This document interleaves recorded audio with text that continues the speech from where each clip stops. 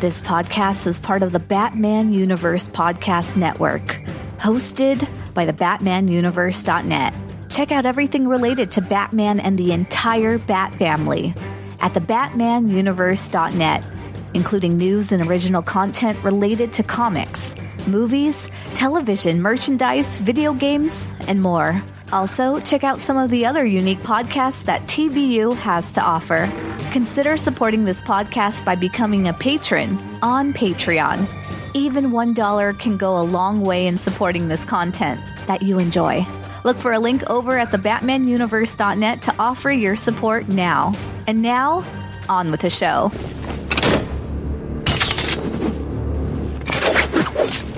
The entire League is unavailable? Except perhaps for Captain Marvel.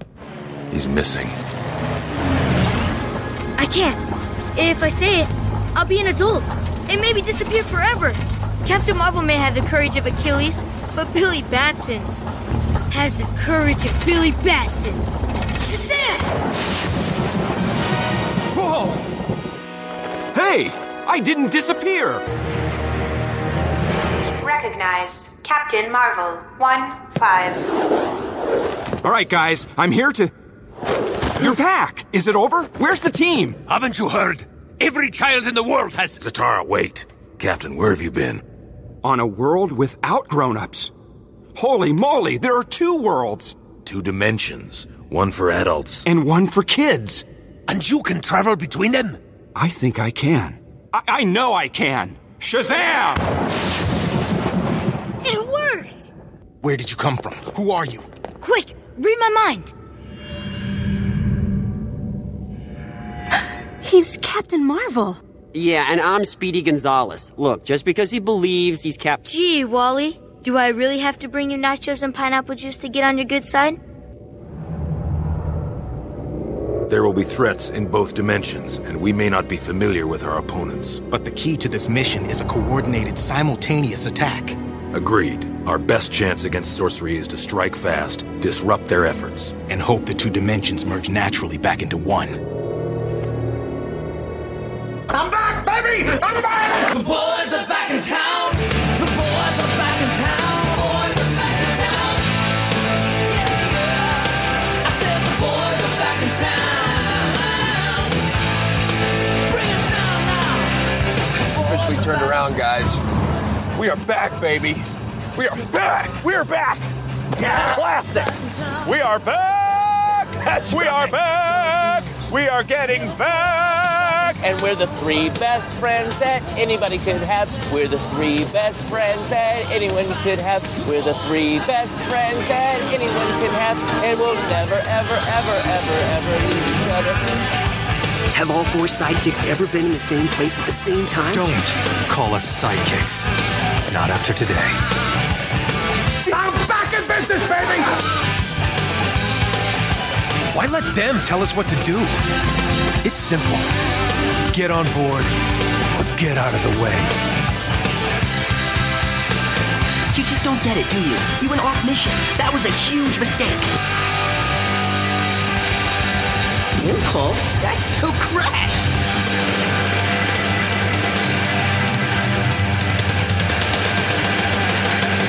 I'm back, baby! Why isn't anyone ever just whelmed? Hello, everyone. Welcome to Everyone Loves Young Justice, episode number 2. I'm Rob. And I'm Jay. This podcast is brought to you by the BatmanUniverse.net. You can find us across social media on Twitter at ELYJ Podcast. You can find us on Facebook at Facebook.com/ELYJ Pod. You can email into the show now that the show is live and running on iTunes, which is really cool. You can do that at You can email us at ELYJpodcast@yahoo.com. And if you listen now on iTunes, leave a review there to help spread the word of the show. We will start reading iTunes reviews now that that feed is officially up and running. And I have received a couple comments already through Twitter and over at the Batman Universe. I did not have them pulled for this episode, but we will start doing that in future episodes. We'll kind of now that the show has only been out just a month, we'll let kind of the iTunes and comments come in, and we'll kind of compile them together. So how are you doing this evening? At least here in Ohio, a cold winter's day, but it sounds like your temperature might be a little bit warmer than what mine is. I'm in Texas, so things are typically a little bit warmer here. It was really cold, at least for us, for a couple of days, but it started to warm up, which, like I was saying off mic earlier, we have a big church celebration outdoors tomorrow that I'm going to be playing during. So I'm kind of glad that it's going to warm up. But if it decides to snow the next day or get cold, I'm okay. Just hold off one day. I am also playing tomorrow at a church service. It is going to be about 20 degrees, and we will be inside. Yes. So, not the same church services, not the same state or even time zone either. Right, yeah, exactly. Well, this episode number 2 here, and I love hearing like little behind the scenes things of podcasts. The last episode that you heard was kind of, the intro was really kind of cannibalized between something that we had recorded right when the Young Justice #1 Brian Michael Bendis issue had come out, and part of the intro of our first original recording, because we were kind of talking about the Young Justice characters coming back. So we've kind of bounced around and had done, all right, we'll do issues, 1 and 2 in the DC 1 million crossover Young Justice issue, and then kind of jump to 2019, and now we're circling all the way back to the original beginning. So if that math problem doesn't make your head hurt, I don't know what's going to. So this is today we're going to be talking about 2 books. Today we're taking a look at Justice League America's World Without Grown-Ups. Now, I don't know about you, Jay, but I had never read this before. I didn't even really know the book existed until about mid-season of the Young Justice cartoon series, where I was kind of reading online that the episode was called Misplaced, and the description for Misplaced says, when every adult on the planet disappears because of a spell cast by, I can never pronounce his name, the witch boy Krylon, or Clarion, my gosh. It says only the team, Zatanna, Billy, Batson, are left to figure out what's going on. So I saw that episode. I thought, that's pretty cool that he's able to say, Shazam, and travel back and forth between the kids' world and the adult world, and the team puts it together. And then, while getting ready for the show, I read this and I was like, oh, well, that makes more sense. I kind of wish I had that knowledge going in to that episode. So had you read this story, I don't know how I didn't read this before, other than I probably had gotten off of the JLA book probably maybe a year before this time. So that maybe explained why I didn't read it. But do you have any history with this story? Yeah, I actually read it when it first came out. It was, I don't know if they had actually announced a Young Justice book yet, because this came out before the Young Justice title, obviously, because this is technically the first team up with Robin, Impulse, and Superboy all together. But I mean, this was a time when I was reading pretty much anything that had Tim Drake Robin on the cover. So I saw this. If you had fallen off of like the JLA wagon, which I was reading some of that too, more in trades, but I was reading some of Grant Morrison, like Howard Porter, like their JLA run then. So if you weren't paying attention to that, then that may be why it did fly under the radar, because it's not called anything like, right, Young Justice World Without Grown-Ups. I mean, it is billed as a Justice League of America book. But yeah, I got both issues, if not when they came out, then shortly thereafter, and read it all together there. So yeah, I mean, I had not read it since then, up until just a few months ago when I read through this Young Justice Volume 1 trade that came out about a year or so ago. But I do have some history with it. This book is actually where I learned that there is a word called bedlam and what it means. So that's the big takeaway from this book for me. Yeah, same here. And that was just, from, having recently read the book. Just the notes on this came out in August of 1998. Executive editor was Mike Harlan. The cover artist is, I'm gonna butcher these names, Humberto Ramos, and Wayne Foucher are the cover artist, and then Mike McCone is also credited as doing it. And it's really kind of interesting. We'll kind of talk about it once we get into the interior of the book. So we're going to pause right here. We're going to play a couple promos, and when we come back, Jay and myself will talk you through these 2 issues of JLA, A World Without Grown-Ups. We'll be right back in just a moment. Don't go anywhere.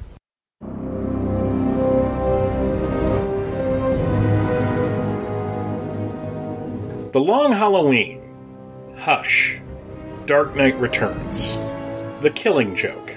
These are all Batman stories that have been talked about countless times over the years. They are considered classics, and in most cases, that title is fitting. The thing is, Batman is nearly 8 decades old, and whilst those stories are worth talking about, there are plenty of other Bat comics that are being a tad overlooked. And that's where we come in. Hi everybody, my name is Michael Bailey. And I'm Andrew Leyland. Andy and I decided that it was a crime that there were so many great Batman stories out there that weren't getting their due. To that end, we started a show, The Overlooked Dark Knight, a non-index show.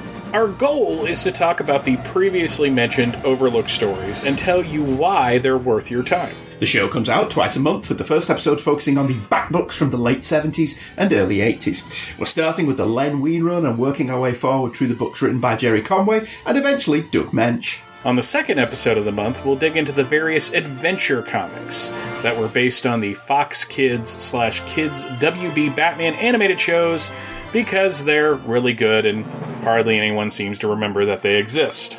The show can be found at the Fortress of Baileytude Podcasting Network, which is located at www.fortressofbaileytude.com. The Overlooked Dark Knight, the non-index show. Shining a bat signal on the bat stories that no one seems to remember or care about. Because somebody has to.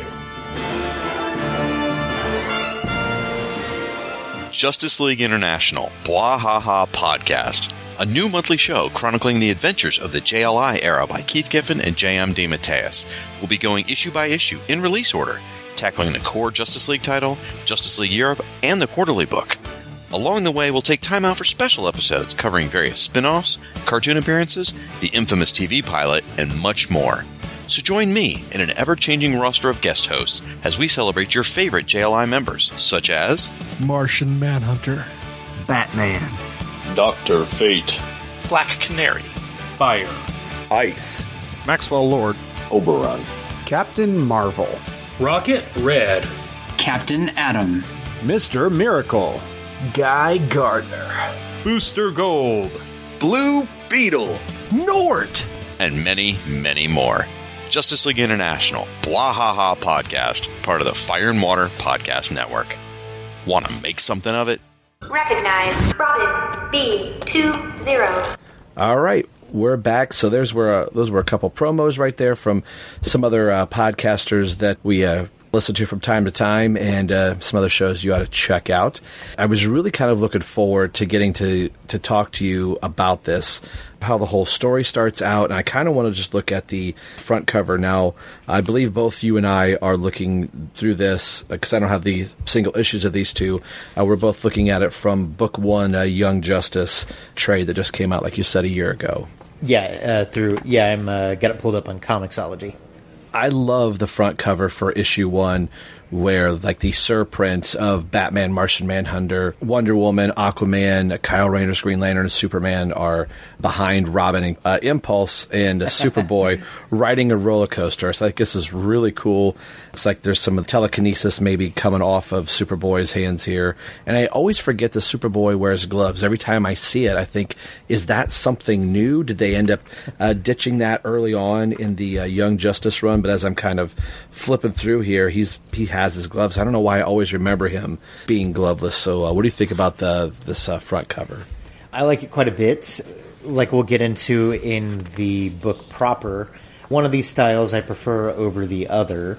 Not to say other one's bad. It's just I feel like Ramos's just aesthetic fits the boys a lot better than Mike Cacone. Yeah, Cacone. Yeah.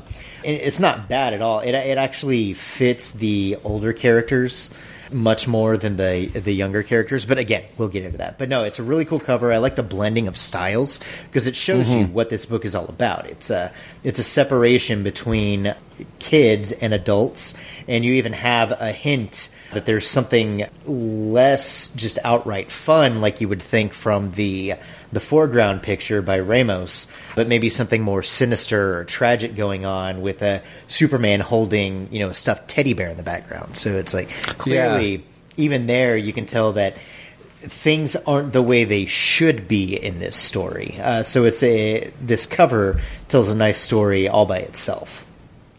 Yeah, and it took me, I think I read this early on when I first got the book, right before, we had even kind of announced the show, but was wanting to read some of the Young Justice issues that I may have missed, and these were the first 3 books I never had. So I think while doing some notes and prep work for the show, I'm like, what is, Superman holding? And I thought, oh, that's the teddy bear, and it really kind of fits in, like you said. So let's crack this thing open here.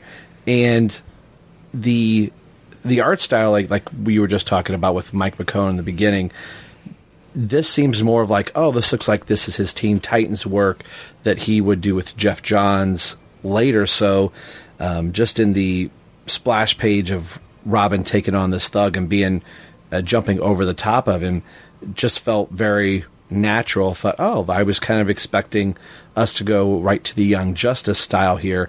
But like you said, there's a switch between the arts and everything like that.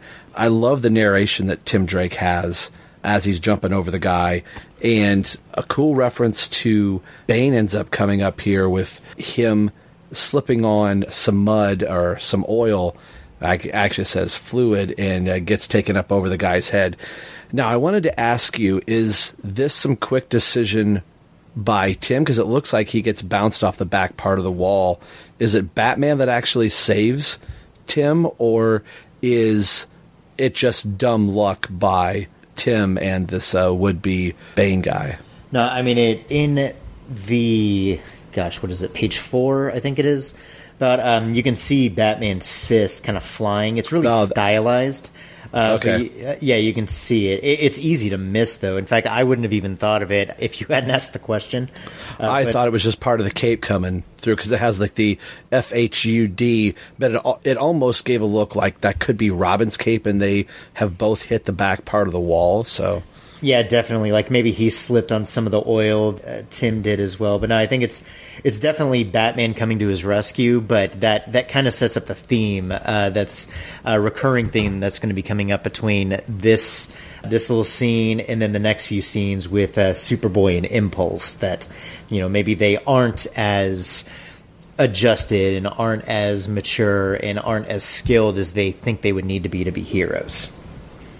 And this is something by 1998, now that Tim has been Robin for a decent amount of time here, and I'm almost leaving out the would-be page 3 here, the top of that gives the shot of Robin vaulting over the guy with his bow staff and actually causing the oil spill that he ends up slipping in. But for Tim to be this kind of careless by 1998, even now, knowing where we are in the Drake podcast, this would kind of rub me a little raw, like almost kind of regressing Tim, that he is still this careless, that Batman has to be like, you got to go back to the Batcave, and I'm going to go after the guy. I might believe it out of Bart and maybe Connor a little bit, but Robin at this point, and Robin doesn't make mistakes too much like this in the Young Justice series, but kind of setting this up, I think seems a little off character for the Tim Drake, that if you're reading his solo series, can't have the main lead of the book being like, whoops, I got to have another hero from another book come save me. Right. So did you have a problem with that at all? Yeah, it is a little weird, like you said, especially timeline-wise, where Tim is in his development, which is being reminded from listening to a lot of the Drake episodes, is just how far Tim came and how unsure of with himself he was, wanting to prove that he could be as good as Dick in the role, even though he knew that he would have to work even harder for it. So it does seem a little strange, especially because it's like, come on. I mean, you need to treat every confrontation with a villain like it's something serious. But this guy is not Bane or the Joker or anything. Right. I'm pretty sure, even though he maybe slipped up here, literally, he slipped up, he could have found a way out of it. And I mean, just to mention that panel that you were talking about where he does the flip and everything, there are some things with especially Tim's portrayal here just visually that are a little off. Like the very first time we see him, he has like a 5 head. His hairline is really far back, or his head is really big, and his hair just sits really high on top of it. I'm kind of a sucker for those kind of depictions of doing flips in the air where it's just the figure, the one character figure just moving about the panel to show the line of movement. I really like that. A lot of characters do that with Nightwing, just show him like flipping and somersaulting through the air. So I think that's a really cool panel there. I like that a lot. But yeah, I mean, it's a little bit of a almost necessity to have Batman treating him like that, just because there wouldn't be that conflict in the story. I feel like they may have been able to get a little more of that tension in a more believable manner that didn't seem like it was regressing Tim as a character. So going from that, we get the samurai robot that says is bent on duking it out with the Man of Steel, which is who he's looking for. If you've seen, it's escaping me right now, A Reign of the Supermen, this kind of seems like this is kind of like Superboy's first entrance, kind of in that as well. Almost plays off like a Reign of the Supermen comic and animated. But this is where Superboy comes in and has got a group of Metropolis citizens that he's going to kind of show off in front of, and does what he assumes a superhero is going to do, beat the bad guy, beat the giant robot, throw cars through windows, and want to go take off. And there's Lex Luthor looks a little weird here. If they would not have said Lex Luthor, I don't know if I would have, like, oh, it's just some fat bald guy, not the lean, mean business suit Lex Luthor that Superman has to come in and tell Superboy, no, this is what we need to do. We're here to help save the citizens, but we're going to clean up. And I like the running gag or the running line between Robin, Superboy, and Impulse when Superman says, "Come on, kid, I'm going to give you a hand. Like I'm going to help you clean up the city that you helped save, but you also helped destroy." That all three of them end up saying the line, "Oh man, like great, I'm being grounded," or I'm being punished here, which I think really plays into Superboy's cockiness that I'm trying to be like good old Blue, but I'm going to do it my cool, hip way and not really thinking about his consequences and how people could have gotten hurt. And as quickly as they were crying out for somebody to save them, they're just about ready to be like, hey, you just threw a car through a window. So what'd you think of Superboy's introduction? Frankly, of the three, this one's my favorite. I think the action... same here. Yeah, I think the action's really good. I haven't seen Reign of the Superman yet. I mean, I'm looking forward to it. I loved the Death of Superman movie from last year and heard it's a good continuation of it. And if there's a scene like this in there, no doubt I'll at least enjoy Superboy's introduction. But whereas Robin's scene almost seemed like taking a step back with his portrayal and characterization and, maturity and trust and everything with Batman, this is definitely a progression from Superboy when he was first introduced in the Reign of the Supermen story arc. That's what I was looking for. Because back then he insisted people called him Superman because he would say he's the real deal. He is the real Superman. But then, this giant samurai robot, which I love being able to combine words like that and say things like samurai robots, calls him Superman. He says, "No, Jolly Tin Giant, Superboy, boy." So, he's recognized that he's not the real deal, the genuine article, and will, correct people because he knows he's not Superman, but he also knows that he has his own identity as Superboy. So it's not just it's not totally altruistic. I'd say, there is some of that, nope, Superman is the real, is a completely different guy, but I want everyone to know it was Superboy who did this. Right. Instead of Superman getting it. Yeah, the appearance of Luthor was maybe not necessarily weird, but it does just there's really nothing much to it.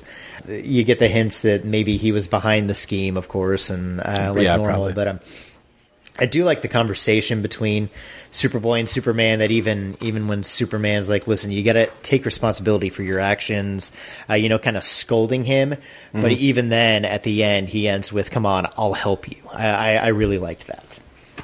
As the opposite of the previous, with Batman running off to take care of the bad guy and sending Robin home, Superman's the flip of that of like, come on, we're going to do this together. Yeah, exactly. We're both wearing the S's. We're both, citizens of Metropolis. And then the complete 180 degrees, I think in the order that I like these introductories, if this was, your first time in 98 really reading these three characters, I think I like the Superboy beat, the Impulse beat, and the Robin beat just kind of seems like it was almost lifted from the Chuck Dixon run, like, hey, we're going to use a sequence here. Like an outtake from an early issue. Yeah, definitely. This with Bart is just, it is very wordy, but like in 1, 2, 3 sentences, other than, Maxwell and everyone else that's involved in here, and just all the crazy stuff of Bart having to wait for popcorn to be popped and how slow a microwave is, and you think, wow, that's a heck of a lot faster than cooking it on the stove, and him catching the kernels and being told to do his homework and to slow down, which I like that pays off very well later in the story, that you could speed read through everything, but you're not going to retain anything, you're not going to learn anything, you're going to miss something if all you do is blow through everything. And I really liked Bart's just erratic behavior that, again, if you weren't reading Impulse or anything like this, you're getting a really good character introduction to Bart Allen. What'd you think of Bart's introduction? Yeah, if Superboy's was I think maybe that one told the best little story in its few pages. Impulse's may have been the best introduction to the character if you don't know who he is. It's clear that he is impatient and also has super speed, and because he has super speed, he's even more impatient. So there's just him running around the kitchen going pop pop pop pop pop, like it's torture to him anytime the microwave pops one of those pieces of one of those kernels. So it's a good introduction to Bart, kind of his scatterbrain behavior. You have one of the trademark kind of fantasy thought balloons that he gets with Max pouring some what is that supposed to be, like soda or something on it? Oh, it's molasses. Yeah, molasses. It's a molasses on his head just to like, oh my gosh, he's gonna make me slow down by pouring a sticky substance on me. That's how also he is. But then he loses his train of thought and ends up going to Puerto Rico, where he tries to find the chupacabra. Oh, the chupacabra, that's right, yeah. Yeah, but I mean, he finds like a raccoon or something. But yeah, I mean, it's a fun introduction to Bart. You get what you need to know about the character. There's not an awful lot of story here, but it's just you get to know who he is, how he barely pays attention. He can't pay attention to save his life sometimes, but you also get the dynamic, the kind of the family dynamic between him and Max Mercury, and how they play off of each other and everything. So it's a fun sequence. I really like this one too.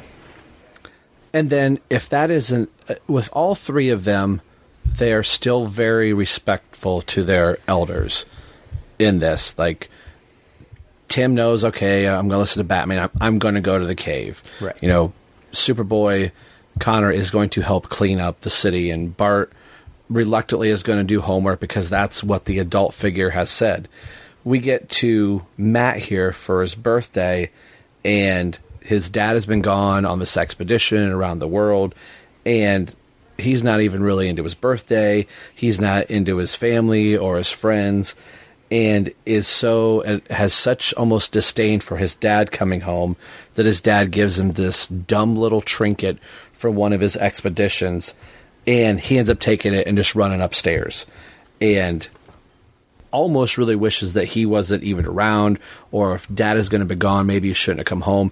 The complete opposite here is another teen, but is having a complete 180 from the other three boys, and how different teenagers could be, and just he wants the almost the PlayStation Nintendo, which is kind of funny that plays in a little bit. Like the Soda Cola. The Soda Cola. In-universe knockoff stuff. Right. Quote-unquote birthday present he gets from his dad in his room with his Oasis poster, which I thought was really kind of funny. I was like, wow, we did date this book to 1998. Yeah. He lets out Bedlam, and then ends up becoming Bedlam as the story goes on. So Matt's introduction to the story is really where the main crux of the story is going to play out. But he realizing he has a power of a god, or maybe that he even could be God himself, dare he say. A line here that he says, "We'll just see what a world will be like if I was in charge. Yeah, we'll see." And then we'll get into what happens right after that. But what'd you think of Matt's introduction? I mean, you're not supposed to like this kid. Right. I don't like this kid. Right off the bat. He sucks. I mean, he's a little punk. Right. And really, the story shouldn't have even started, because should his dad be bringing home trinkets he finds on an expedition? Shouldn't he be turning that in? Right. Like Indiana Jones. It belongs in a museum. But no. I mean, it sets up the character in the way that it should. I mean, you're not supposed to like this kid. If there was a lot of dialogue in Bart's scene, that at least flowed really well, just because you had the good chemistry and dynamic between him and Max. This is really exposition heavy and kind of clunky and a little difficult to read, just because there's so much of it. And I mean, by design, the kid's unlikable, but it's like, I don't like this kid, and I don't want to hear what he has to say or listen to him complain anymore. Again, that's by design, but it's a little tougher to get through just because of that. One thing I did like for just a stylistic choice was the lettering and the narration whenever he opens up the trinket, that crystal, cave or whatever it is, that tiny crystal, tiny crystal chamber. Chamber, yep. When he opens that, the narration goes from when it says, "and he drowns in the dark purple energy." It starts as a pretty consistent, just rectangle with the similar lettering as before, but then the narration boxes kind of start morphing into a more jagged edge, kind of like you evoking kind of like a papyrus or something, an old piece of paper, a tablet that's been broken around the edge. And even if it's the same lettering, it looks different because of that. I thought that was an interesting choice, because it makes it feel like this is a really old force that he's dealing with. Someone with a lot of power who has been around for, eons, millennia, what have you. And that was a cool stylistic choice. And I like some of the visuals here. It's just some of the writing was a little expository, a little tough to read, but visually it was a cool sequence to get through. So that certainly helped. The panel layout is done in strips and kind of like this purple triangular diamond-ish almost chain like a helix. It looks kind of like a DNA helix without the the lines in between, but it kind of has that feel. Like you said, it's very like information dumpy. This was a section while we were getting ready for the show today that I, as I was reading this, was a page that I read a couple times, because I was like, my gosh, this kid's a pain in the butt, coming from the boys in this, which, like you said, you're not supposed to like him. Yeah, but one thing I just noticed, oh my gosh, this read-through is when he is saying at the end of this scene, well, we'll just see what the world would be like if I was in charge. Yeah, we'll just see. In the photo below, the adults disappear. I never noticed that before. They're there in one panel, they kind of fade out in the next, and then they're gone in the third. Yeah, and I didn't pick that up in the first initial read, but earlier this morning as I was reading, and I was like, oh, cool, that's a nice little beat. If you weren't paying attention, that you don't get that initial hint like, oh, he just wiped out all the parents from existence until you get midway through the story, which is where we're going right now with Mrs. McElbane in the Drake Manor that is going to go knock on Tim's door and Tim's not there. And then you get a series of parents looking for their children, and it all culminates with them being out in the center of the streets calling for them. And then it goes back to Max, Mercury's place, and he's pacing around, which I don't believe at this time he even thinks that he's missing rather than he's just gone.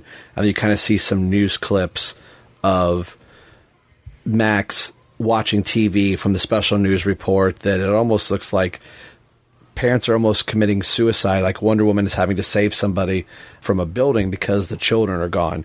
And then this goes back to the Watchtower. Something I really want to talk about, and you could talk about that section as well, is the Justice League. I really like this version of Justice League, and remembering who the Flash is in this, now that we've been living in the Rebirth universe and we've watched BVS and the Flash TV series and Justice League with having Barry Allen back, that this is the Wally West version of Flash. And we've got Plastic Man, Hook Hand, Jason Momoa, Aquaman, and Martian Manhunter, Kyle. Steel, Kyle Rayner, Green Lantern, which is my favorite Green Lantern. Mine too. And then Superman and Wonder Woman rounding out the Justice League. So, like we were saying, this is the Grant Morrison era-ish of Justice League. So, and if you want to talk on the Justice League and then, the children missing. I mean, just sequentially, chronologically, the children missing scene, as a parent, is pretty effectively terrifying. Because, that's one thing that no parent ever wants to have to go through is, their child going missing or, losing them in any way.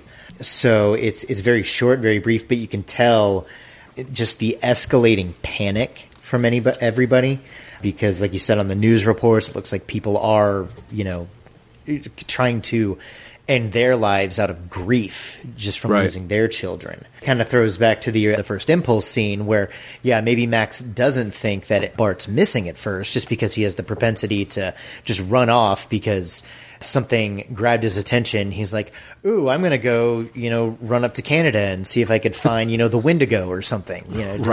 He's bound to do that until it kind of settles in that something isn't right here. And then like the scene in the Watchtower, this is and was and will be my Justice League, just this team. And then not just the core, big 7 members, but Steel, Plastic Man, Orion, and Big Barda were a part of the team at this point. Huntress and Oracle, she was on there. They were on there as well.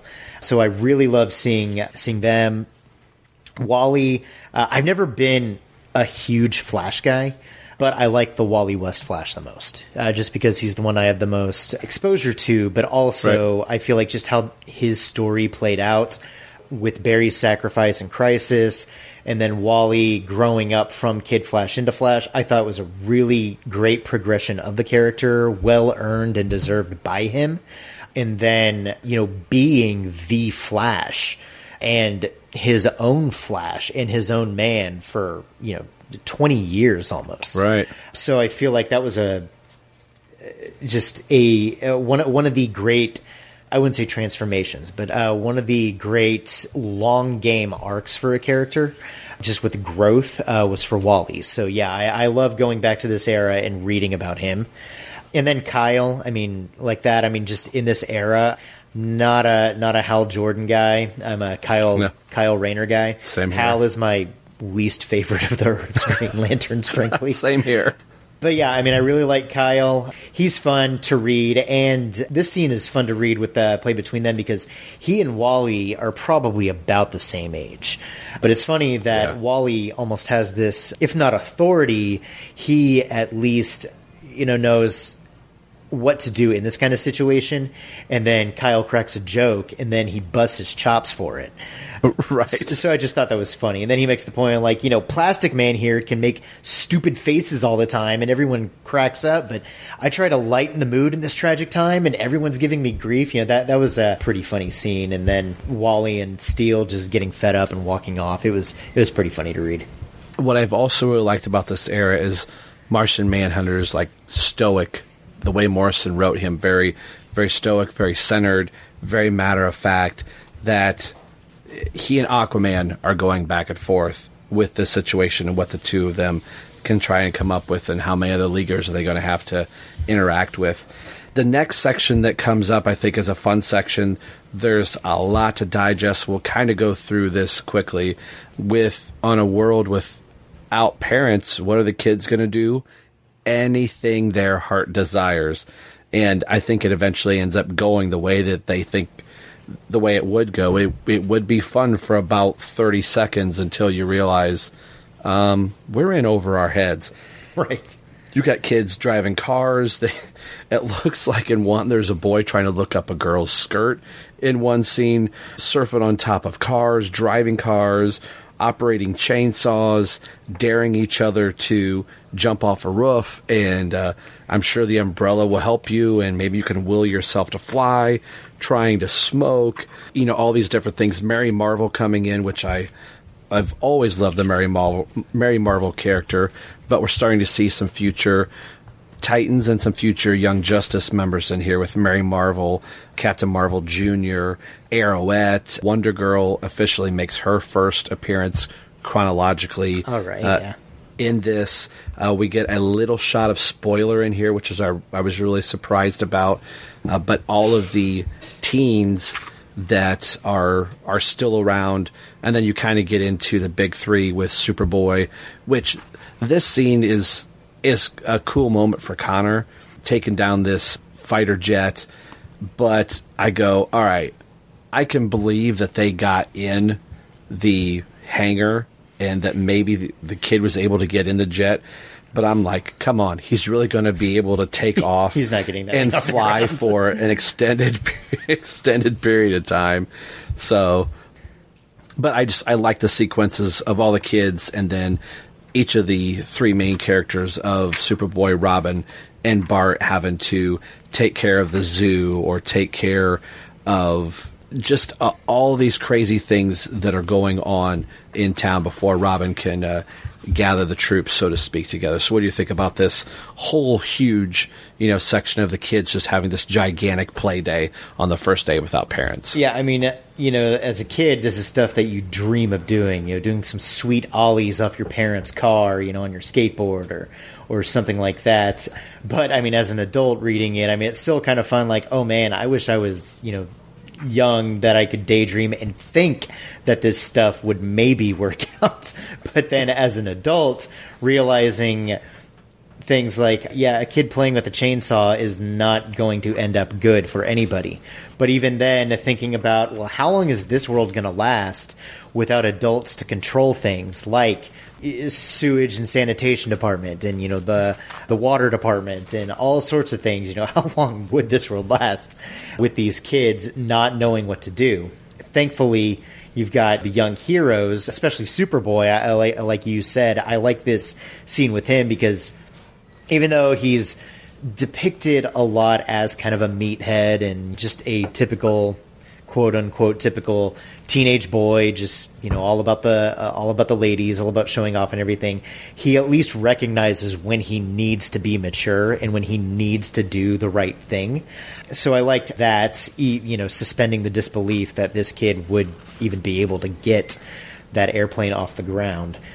It's a fun scene just seeing all the younger characters who, just a few pages before were being chastised and chided by their mentors for not being responsible enough and not being mature enough to handle it. But them and their contemporaries, like the Teen Titans and Arrowette and Wonder Girl and the Marvels and everybody stepping up and doing what needs to be done because they're the only ones that are there to do it. So I really liked all of these this long sequence of events. And the introduction to Superboy, Robin, and Impulse, each one of those scenes is pretty cool, too.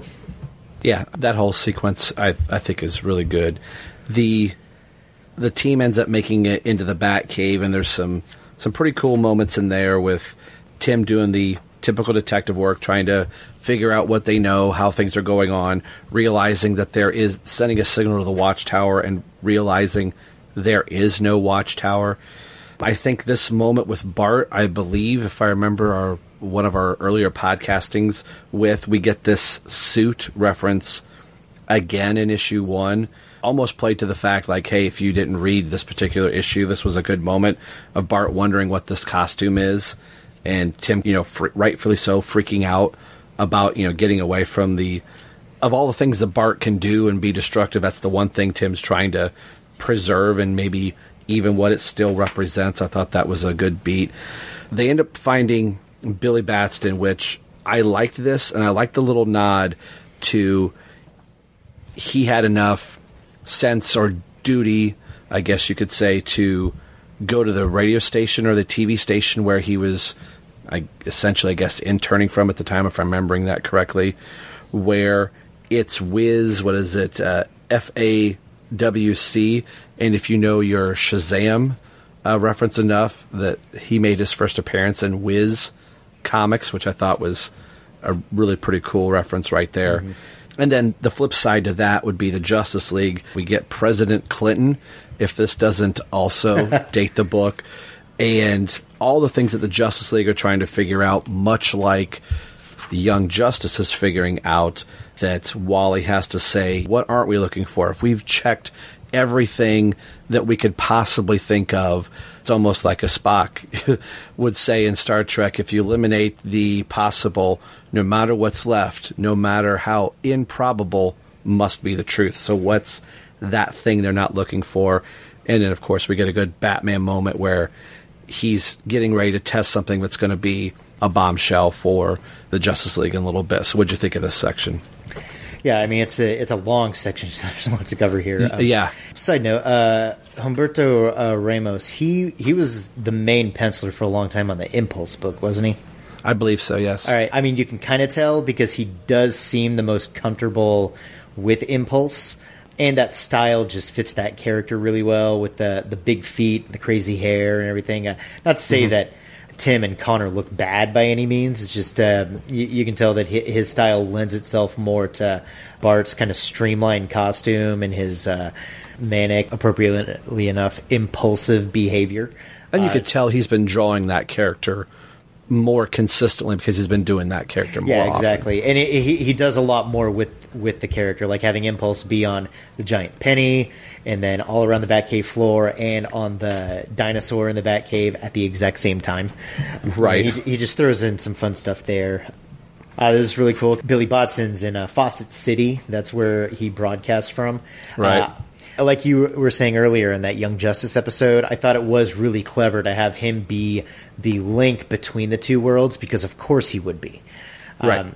Billy is going to exist on the world without grown-ups. But then, as we see at the end of the issue, and then going into the beginning of the next one, he's the one that figures out what's going on and then can communicate between the two worlds. And then, like you said, how Batman figures everything out, that they are not on the actual Earth that they thought they were on, I thought was really clever. With, it'll come up a little bit later, but I believe it was he took some dust samples, and the dust was only like several hours old. There wasn't anything any older than that. So I thought that was pretty clever. Another character that I thought was in Grant Morrison's JLA series was Zuriel. I always liked that guy. The angel who came down and everything, joined the Justice League. He was a pretty cool character. I liked him. He didn't do anything here. He's just standing around, but it's like, another cool character from that era. Right. So you were talking about Bedlam, which is now the next little section here before we get the discussion with Billy Batson and before this issue ends. So you said you kind of learned how and who and what Bedlam is. So would you like to kind of give the little history lesson from what you learned for the listeners about Bedlam? Well, Bedlam, the character, is effectively an old genie-type character that can effectively warp creation and do whatever he would like. But needing a host to channel the power through, that's what they came upon. Get here. Bedlam itself, the word, is just pandemonium and all sorts of craziness, which is appropriate considering everything that's going on in this world without grown-ups. Sometimes, they give a character a name that just sounds cool but means like nothing. Like Cable. It's like that name's so cool, but it has nothing to do with anything. Right. He's not hooking up. He wasn't a direct TV salesman before he does became not Cable. Get us any better reception for HBO and Food Network. Right. But no, it's a cool sounding name. Bedlam it's mysterious, and it's not a common enough word that it just sounds boring, but it's also unique enough and has meaning enough that it really fits this character. So I thought it was a good name for that character for these circumstances. But go ahead with what you were going to say. No, that made perfect sense. I'm glad you said it because I would not have been that articulate with Bedlam.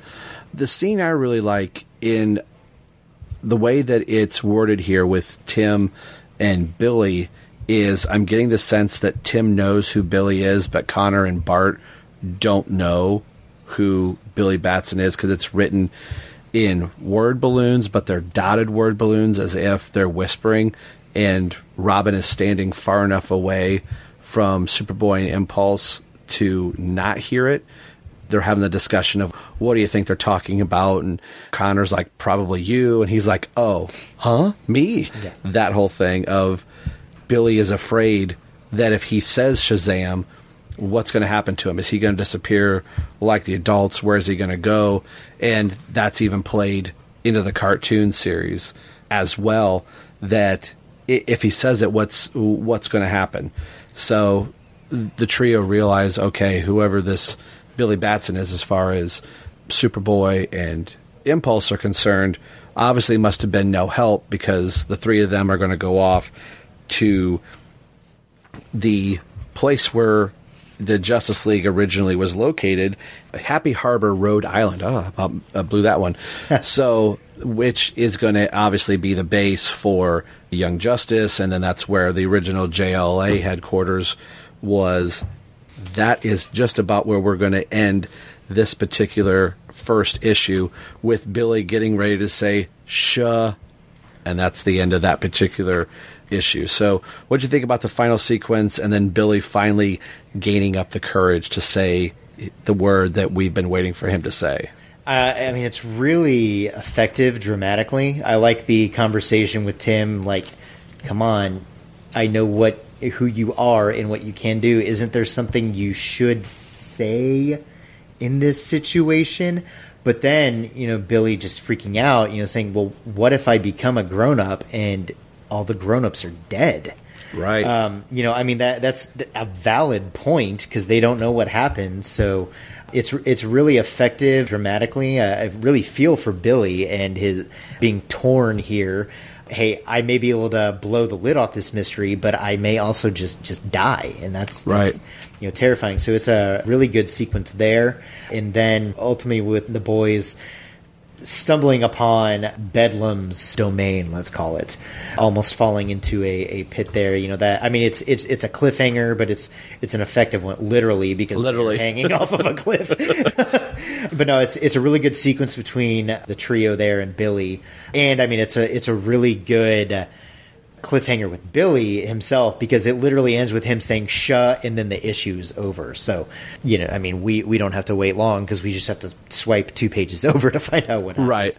But it was cool. Another thing that I kind of going into the next issue, I thought maybe wasn't intentional but interesting, is the credits are on the final page of the first issue, but the first page of the second issue. So that was just kind of an interesting mirroring there.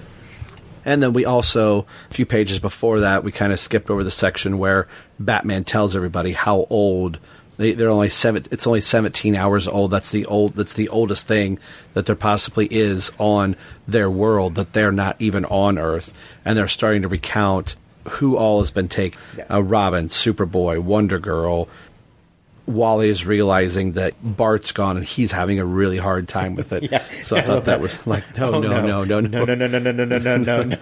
Yeah, that was really funny. But I mean, it's kind of clever that the adults were the one, Bruce even saying, the kids weren't abducted, we were. So they were, yeah, exactly. That the adults are the ones who are actually misplaced. Not too much you can go into there. It's just obviously they're going to think that the kids are gone, but technically to the kids they're gone too. And considering that this world isn't any older than 17 hours, obviously they're the ones who have been displaced. Well, if you're ready, let's get into the second issue here. The second issue is almost the reverse of the first issue. Like you said, it's like synergy between the two covers, where the surprint is now Robin, Superboy, and Impulse, and the bottom are the Justice League members essentially, fighting for their lives of this rock creature thing. I think it's a pretty cool, effective cover. What do you think about this one? Yeah, I mean, like with the events going on in the book, like I said, even if it's not intentional, just kind of mirroring the final page of the first issue leading directly into the first page of the second. It's cool that they flipped the action to having Mike McKone's illustration being colored and in the foreground of the second issue with Ramos's picture in the background. Just one of those cool details that, shows you that they at least put some thought into how they were doing this. And, I appreciated it. I like the cover of the first issue more. I do too. I just feel like the boys riding on the roller coaster and then the Leaguers just standing stoic in the background. A little bit more just striking picture than this one that almost feels like a Justice League issue number 17 cover. Right. Just some random issue that's like, we're going to have a cover of them just fighting somebody because this doesn't really tie into anything. It's a standalone story and maybe a fun standalone story, but it's not going to be like issue number 50 where we're really going to, right. Pull out the big guns and make a really, really dynamic poster quality image that you're going to want to hang up on your wall. But no, it's a fine cover. I like how this book starts out with finishing the Zam from the Sh before and everything that's written through here, which is, again, now we're explaining who Billy Batson is and his power set and what he's been going through. But I think the really interesting sequence is Billy just floating in space and seeing the regular Earth and then Kid's World with a smiley face for clouds, which happens to be the real Earth. But all of I'm almost thinking it's different Earths or different universes that he's possibly passing through, that he's in space but not really in space, and that he's being slowly drawn towards to where the adults are going to be. So I thought that was a really kind of neat sequence to explain what's going on. Previously in the last episode, you're kind of getting that exposition from Billy, but realizing, holy moly, there's two Earths. Is this where the adults went type of thing? So what did you think about this sequence? No, I like it. It's really, I like that just opening page where he's saying Zam and then the lightning strikes him. That's some really cool coloring there. Good uses of yellows and whites to give the lightning effect. It's a bright looking image. So they channeled the look of lightning really, really effectively there.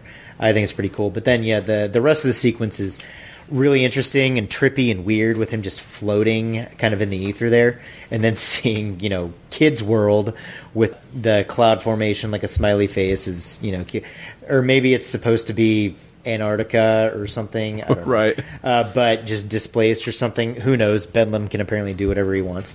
But no, it's cool seeing the visual of the two Earths next to each other so you know what's going on. And those poor people in Africa about to be hit by a hurricane. I hope they end up okay. But it was cool. I like the visuals here. Like in the issue before where McKone had the repeating Tim Drakes for the kind of flip effect. I kind of like the repeated Billy going through space toward the adult Earth, just to give a cool sense of movement there. It's a cool sequence. So we pick up with the boys and their cliffhanger, like we said, literally cliffhanger, that quickly has Bart realizing that he feels like he's seen this before, like Nazi dinosaurs from Venus, which kind of seems really weird. And then one of the next images we're going to see is a dinosaur with a Nazi jacket on it that ends up inadvertently helping them get out with. And I love, we talk about this on the Drake all the time, that the R logo is just not a logo. It's a shuriken that he can use and throw. The Titans TV series does that very effectively, which is a nice little nod to the Tim Drake costume. So being able to tie a bat rope around it, throw it into the tooth, or actually the tooth, but into the back of the throat of the dinosaur to get the boys out. Yeah. So I thought that was pretty cool. And then seeing Superboy take on a dinosaur. But if that's not trippy enough, we get essentially a cardboard cutout of Captain Carrot, which yes. There's some really, really cool stuff that ends up happening in this. All of the crazy stuff Morrison would like to do and bring in some of these zany characters. We'll get to see a whole bunch of them for a while, but getting to see like you are now entering Bedlam. Please watch your step. Entrance this way. No, this way. Pointing the boys to where they're going to go. Thought this was a really cool opening sequence of the second issue for Robin, Superboy, and Impulse. What'd you think of this? Yeah, it's fun. I mean, everyone likes dinosaurs, but nobody likes Nazis, so I'm kind of torn on what to think about this dinosaur. I mean, it's a fun little sequence just because it's kind of like the end of Ghostbusters, where don't think about anything, and then it's like, well, of course the one thing you think about is gonna come to life. In that case, the Stay Puft Marshmallow Man, realizing the magical properties of this place. I think it's funny that there's a South Park reference. Yes, I thought that was funny. Because that was at the forefront of pop culture then, so of course a teenager's going to do it. Is this funny like South Park or nah, forget it? Yeah. Captain Carrot is just a fun nod to Captain Carrot and the Zoo Crew, and fast forward 20 years with Grant Morrison writing Multiversity and everything. Wow, yeah. Using Captain Carrot as a big character. It's just fun. I like it when comics have maybe something that's not going to be a main part of continuity being like an imaginary character in that world. So something like this is a lot of fun. So I like seeing that little reference there. Now, this next section coming up again is another Matt section and a Bedlam section that, even though this is the main plot of the story, there's just a lot going on in here that I'm just not as invested in.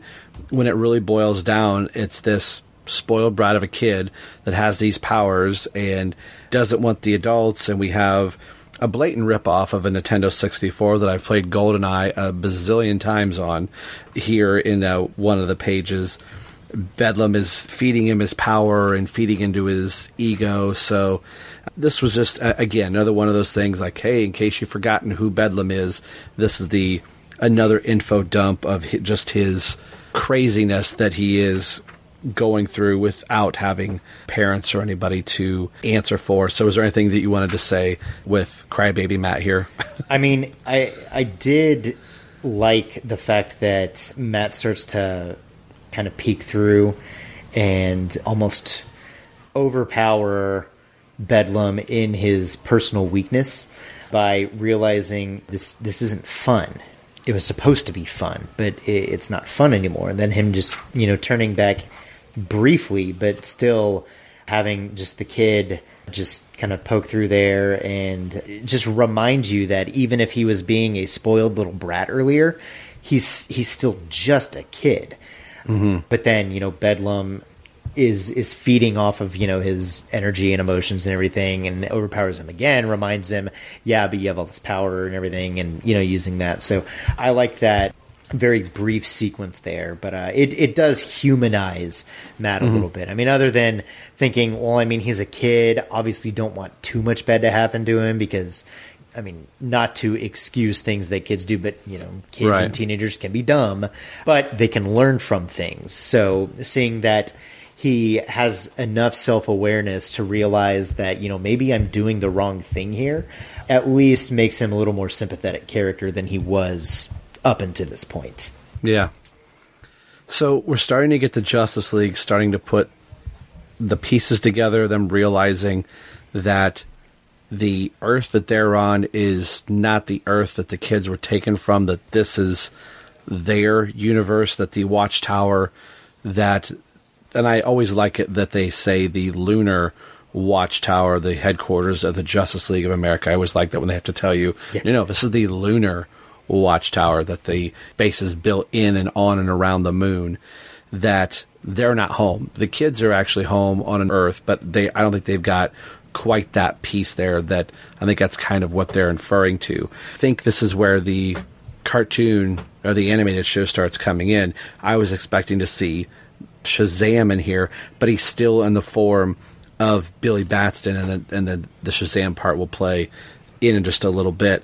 So I like how Plastic Man and Green Lantern have to cage him, and Martian Manhunter is going to have to start talking to Billy to piece everything together of what's going on in the news broadcast about Billy was doing. So this is the exposition that the Justice League has been waiting for. Give that back, like, hey, I've spoken to Robin, I've seen Superboy and Impulse. So I thought this was a really cool scene.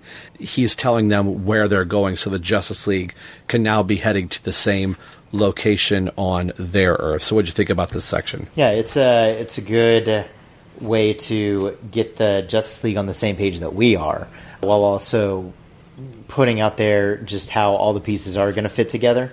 And I mean, I do like, even though we know that there's nothing wrong with Billy, I do like the fact that they're initially suspicious, because why wouldn't they be? You know, they've been, under the impression that all the kids are gone, but then all of a sudden there's a kid. Even if some of them recognize him, it's like, well, how is he here when none of the other kids are? So it's at least believably played off whenever Billy shows up. Yes. I really, really dig this next section with the boys trying to get into Bedlam, and then all of the zany and crazy characters that end up coming through almost run over them. But the parts I really like are Superboy going up against Metallo, Robin dealing with the Joker, and Bart dealing with baby Gorilla Grodd, then growing up to, adult Gorilla Grodd. Each of them, this is the Ghostbusters moment. Clear your minds of everything. Don't think of the one thing that could possibly destroy you. And those things are trying to destroy Robin, Superboy, and Impulse. I thought this was a wonderfully written sequence. I think it's done so very effectively. And I really like the Tim Drake Joker moment. The Gorilla Grodd is cool. I really like the Metallo, but I like the conversation between the Joker and Robin. I think it's just played out very, very well. And this is where I think this is the redeeming quality from the beginning of the book, where Tim slips on the oil and almost gets his back broken, that Tim is the one that reaches through, tag, you're it, and now each of them is going to fight each other's nemesis, which I think is really cool. So what do you think about this sequence? Yeah, it ends up being the classic storytelling kind of trope where everybody fights somebody else's nemesis, because Gorilla Grodd's going to know how to fight against a Flash, or at least a mental image of Gorilla Grodd made up by Impulse is going to know how to best Impulse, and a imaginary Metallo made up by Superboy is going to know how to best Superboy. Right. But he's not going to know how to best Robin. And Gorilla Grodd's not going to know how to best Superboy. And then Impulse is just going to drive even the Joker insane. You said it's really well written. It's really clever. It's fun. I like how Tim gets he doesn't get what this Joker in his imagination was trying to get him to understand. But, he takes it and realizes, well, if this is an obstacle of my own making, then maybe somebody else can surmount it, and I can help them surmount theirs and everything. So it is a really clever sequence, and I liked how it all played out, especially with the joke of Impulse driving Joker crazy just by asking why over and over and over again. Yeah. And Robin saying like, oh, I'm not affected by kryptonite, and seeing Superboy sitting on top of the ball of the Empire State Building and having Gorilla Grodd be like, oh, that's not who I expected to be up there. That just kind of put a big smile on my face. I kind of forgot the rocks on this planet Earth it's Bedlam going after the Justice League while simultaneously affecting our three heroes in the old Justice League cave. I wanted to ask you about Shazam being in here, that Shazam is inside the cave in this stasis, and this is kind of what's powering Bedlam, if I'm understanding that correctly, that he was hit by the rays, and this is where Bedlam is. This is the whole like pivot point of the whole thing. So what do you make of this section right here? Yeah, I mean, it is kind of strange because it's like, well, if he's there, then how is Billy also there? Right. I'm not super up to speed on Shazam, Captain Marvel. You know, at this point, he would be Captain Marvel. I think, at least in some iterations of it, it's still technically, you know, Billy's consciousness, but and somebody can correct me if I'm wrong here. I may just be pulling this out of nowhere, so this may not be anything.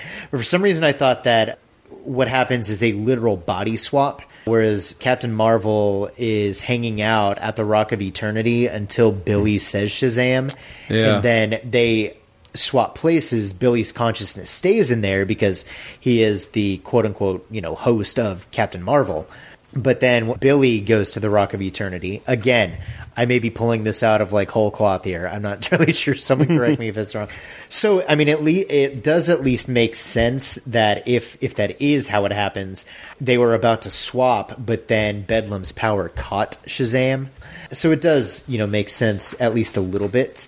But it is a weird, if you're not familiar with every aspect of the characters, you just kind of have to roll with it. Because, well, you know, maybe not. I do think we did skip over it a little bit. This part does have what I think was maybe the most touching scene in the entire story, and you may know what it is without me even saying it, but it's when they're in the Justice League headquarters in Happy Harbor, and Impulse just sees a picture of the League on the wall, and he just keeps focusing in closer and closer on the Flash, and then he just says, you know, just really softly, Grandpa. I thought that was a really nice moment. It really doesn't affect the story, doesn't affect anything. But I mean, it also shows that even though Impulse is going, you know, 1 billion miles per minute in his mind and can do that, you know, physically as well, he could still slow down long enough to recognize people he cares about, the people that care about him, and recognize the legacy that he has as well. Over, you know, reading this 20 years ago, a couple of things stuck with me, just maybe some random images like, okay, I think I remember that happening, but this is the one thing in this whole book that I remember vividly is just this one little sequence here. And the weight 20 years ago is a lot heavier and this has happened twice to Bart in this, you know, little mini series, that Bart comes to interact with the Robin case, and Tim Drake's the one to say, hey, don't touch that, because at that time, Jason Todd was not alive. He hadn't become the Red Hood. Hush hadn't even happened at this point. Yeah, and Barry was still dead or at least trapped in the Speed Force. So, yeah, I mean, that did carry a lot of weight because we didn't ever think Barry would be coming back, and we can discuss whether we think it was a good idea that he did. Right. But, I mean, like you said, in that moment, this was the status quo that Bart didn't ever think he would ever get a chance to meet his grandpa at this point. Yeah, and this is the part that you're also talking about going a little bit farther, where each of them are going to, whatever they can think of is going to be the demise of each other. Like what is on Superboy's mind that is going to defeat Robin or Impulse. And this is all happening in the old Justice League headquarters, and I love that JLA logo, and they even make reference to the logo, like, hey, that's the old shield of the logo. And Bart has that line of like, well, shield, why would you carry that into battle? That's which stupid. Is like that's stupid, which I really thought was funny. So while all the fighting is going on between Robin and Superboy, and Bart is having his little moment with Bedlam / Matt here, Bart is realizing he can do, just like the little joke with the Joker of like, why? He can get into reset, and he's thinking about his video games. Like, oh, I can just reset, start the game over. Like, oh, I was going to die anyway, so I'll just reset the game. So I thought this was a clever little scenario of slowly breaking down Bedlam and Matt and bringing... It's one of the worst things you can do to a kid that's playing a video game is going up and shutting it off. My sisters used to do that to me all the time if I was playing. Monsters. Used to date me playing Pac-Man or something like that. They would just go up to the Atari 2600 there. That should tell you how old I am. And hit the little reset button or walk up and pull the cartridge out back when there's no save codes, there's no cheat codes. If you just played 4 hours to get to level 25 and you shut it off, guess where you start back tomorrow? Level 1. Yeah. So I just thought that was clever in a video game standpoint of, reset. And that is slowly starting to bring the two worlds and merge them together, which ends up gets Bedlam out of Matt, but it ends up putting Matt in some type of a catatonic state. So it's not really said after this what his condition is, but a really cool moment ends up happening after all of this, that all of the adults obviously are just like any parent would. There was one time where I was in the Smithsonian Institute the Smithsonian in Washington, D.C., and I really wanted to see Christopher Reeve's Superman costume a little bit longer, and my mother wanted to go see the Hope Diamond. So my parents went one way, and I was walking in the back of the line, and I decided, nah, I'm not going to go see the Hope Diamond. So I turned around and went back to the Christopher Reeve costume. And the story goes, my mother and father frantically were looking all over the Smithsonian looking for me, even went as far as to page for me. And I didn't answer. Rob Myers, please go to the service desk or whatever, because I knew I was going to be in trouble, so I just stayed there.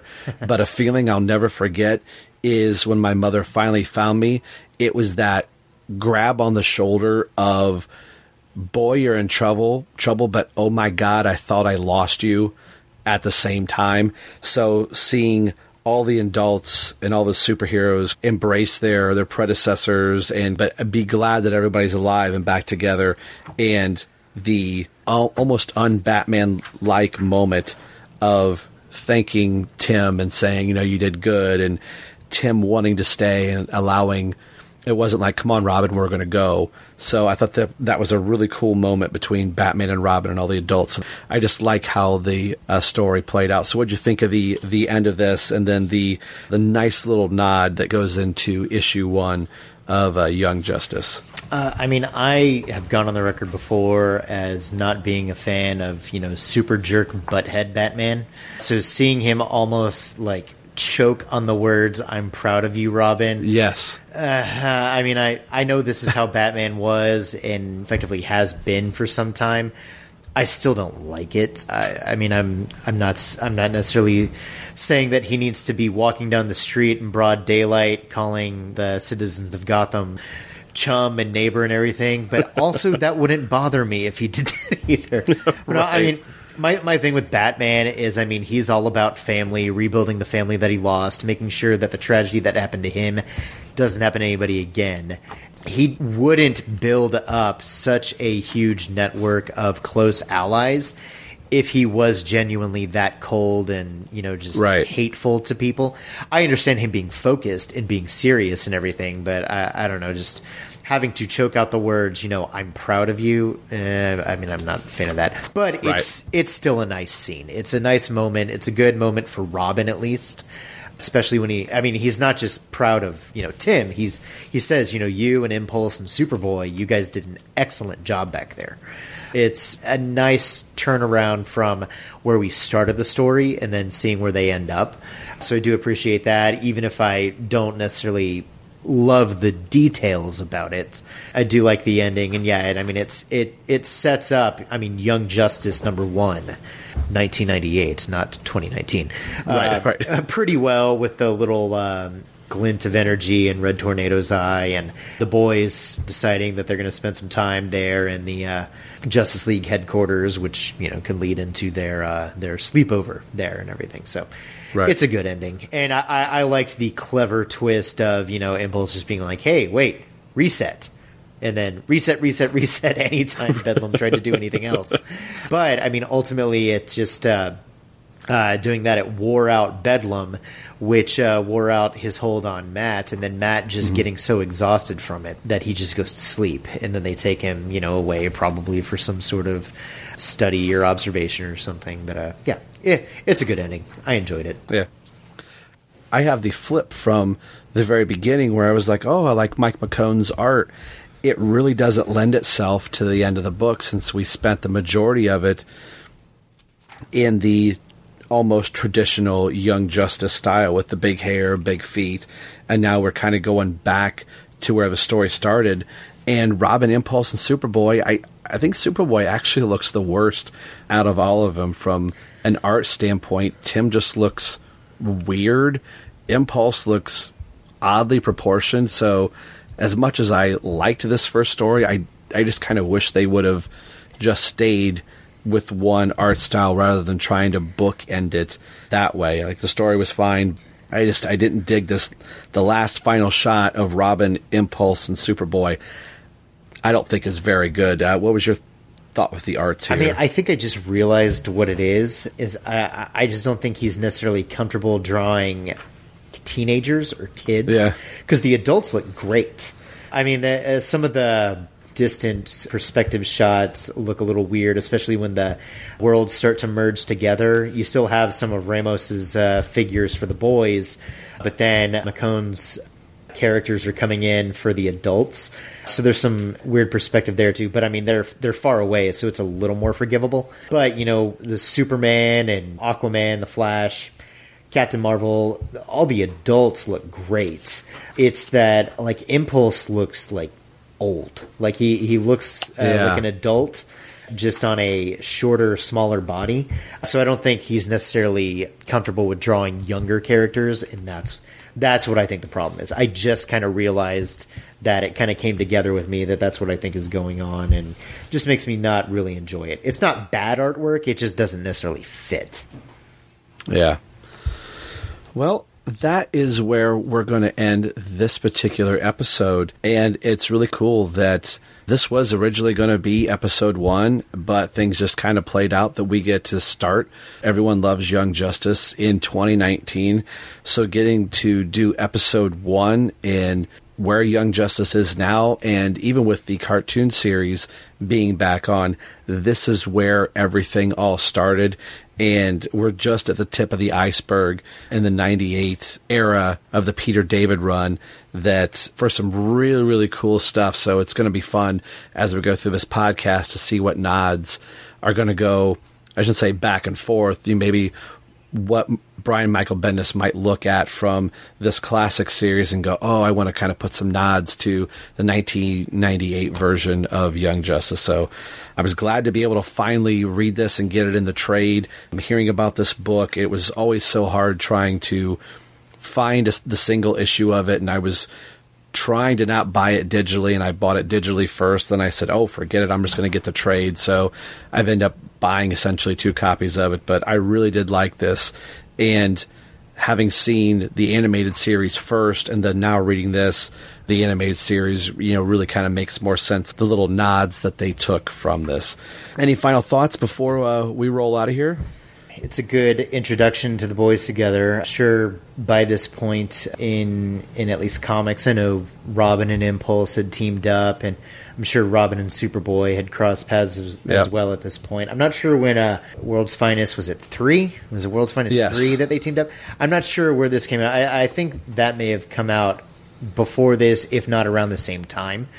So they at least met up, but it's a good, clever story separating how they got the adults separated from the kids. A good story where the boys can grow and work together and work as a team and prove that, they have the mettle and the fortitude and the maturity even to be heroes in their own right. There's some things with the art and maybe some of the storytelling that is dated or just maybe could have used maybe another refresher, another draft. Yeah. But no, I mean, it's a fun story. I really liked it as a kid when I first read it. I still enjoy it as an adult now as well, revisiting these characters if nothing else. Well, cool. Well, that's, like I said, that's where we're going to end the episode. So on the behalf of Jay, this is Rob signing off, saying we will see you guys in a few weeks. Take care. Thanks for listening to Everyone Loves Young Justice podcast. We are part of the BatmanUniverse.net podcasting network. If you would like to get a hold of us, you can do so a few different ways. We are on Twitter at ELYJ Podcast. We are also on Facebook at www.facebook.com/ELYJpod. You can email into the show at elyjpodcast@yahoo.com, and we will read your comments on the air. If you listen to the show on iTunes, leave a review there. That will help spread the word of the show, and we will read your review as well. Now, if your mode has been crashed, or if you feel a bit whelmed by the show, no infringement was intended. All music and sound clips belong to their respective copyright holders. These are just to illustrate and enhance your listening experience. No coinage is, was, or will be made by this show. Our wives said so. All characters discussed on the show belong to DC Comics. The opinions on this show belong to the two chatterboxes alone. Not that anyone else does, but if you want your voice heard, let us know why everyone loves Young Justice.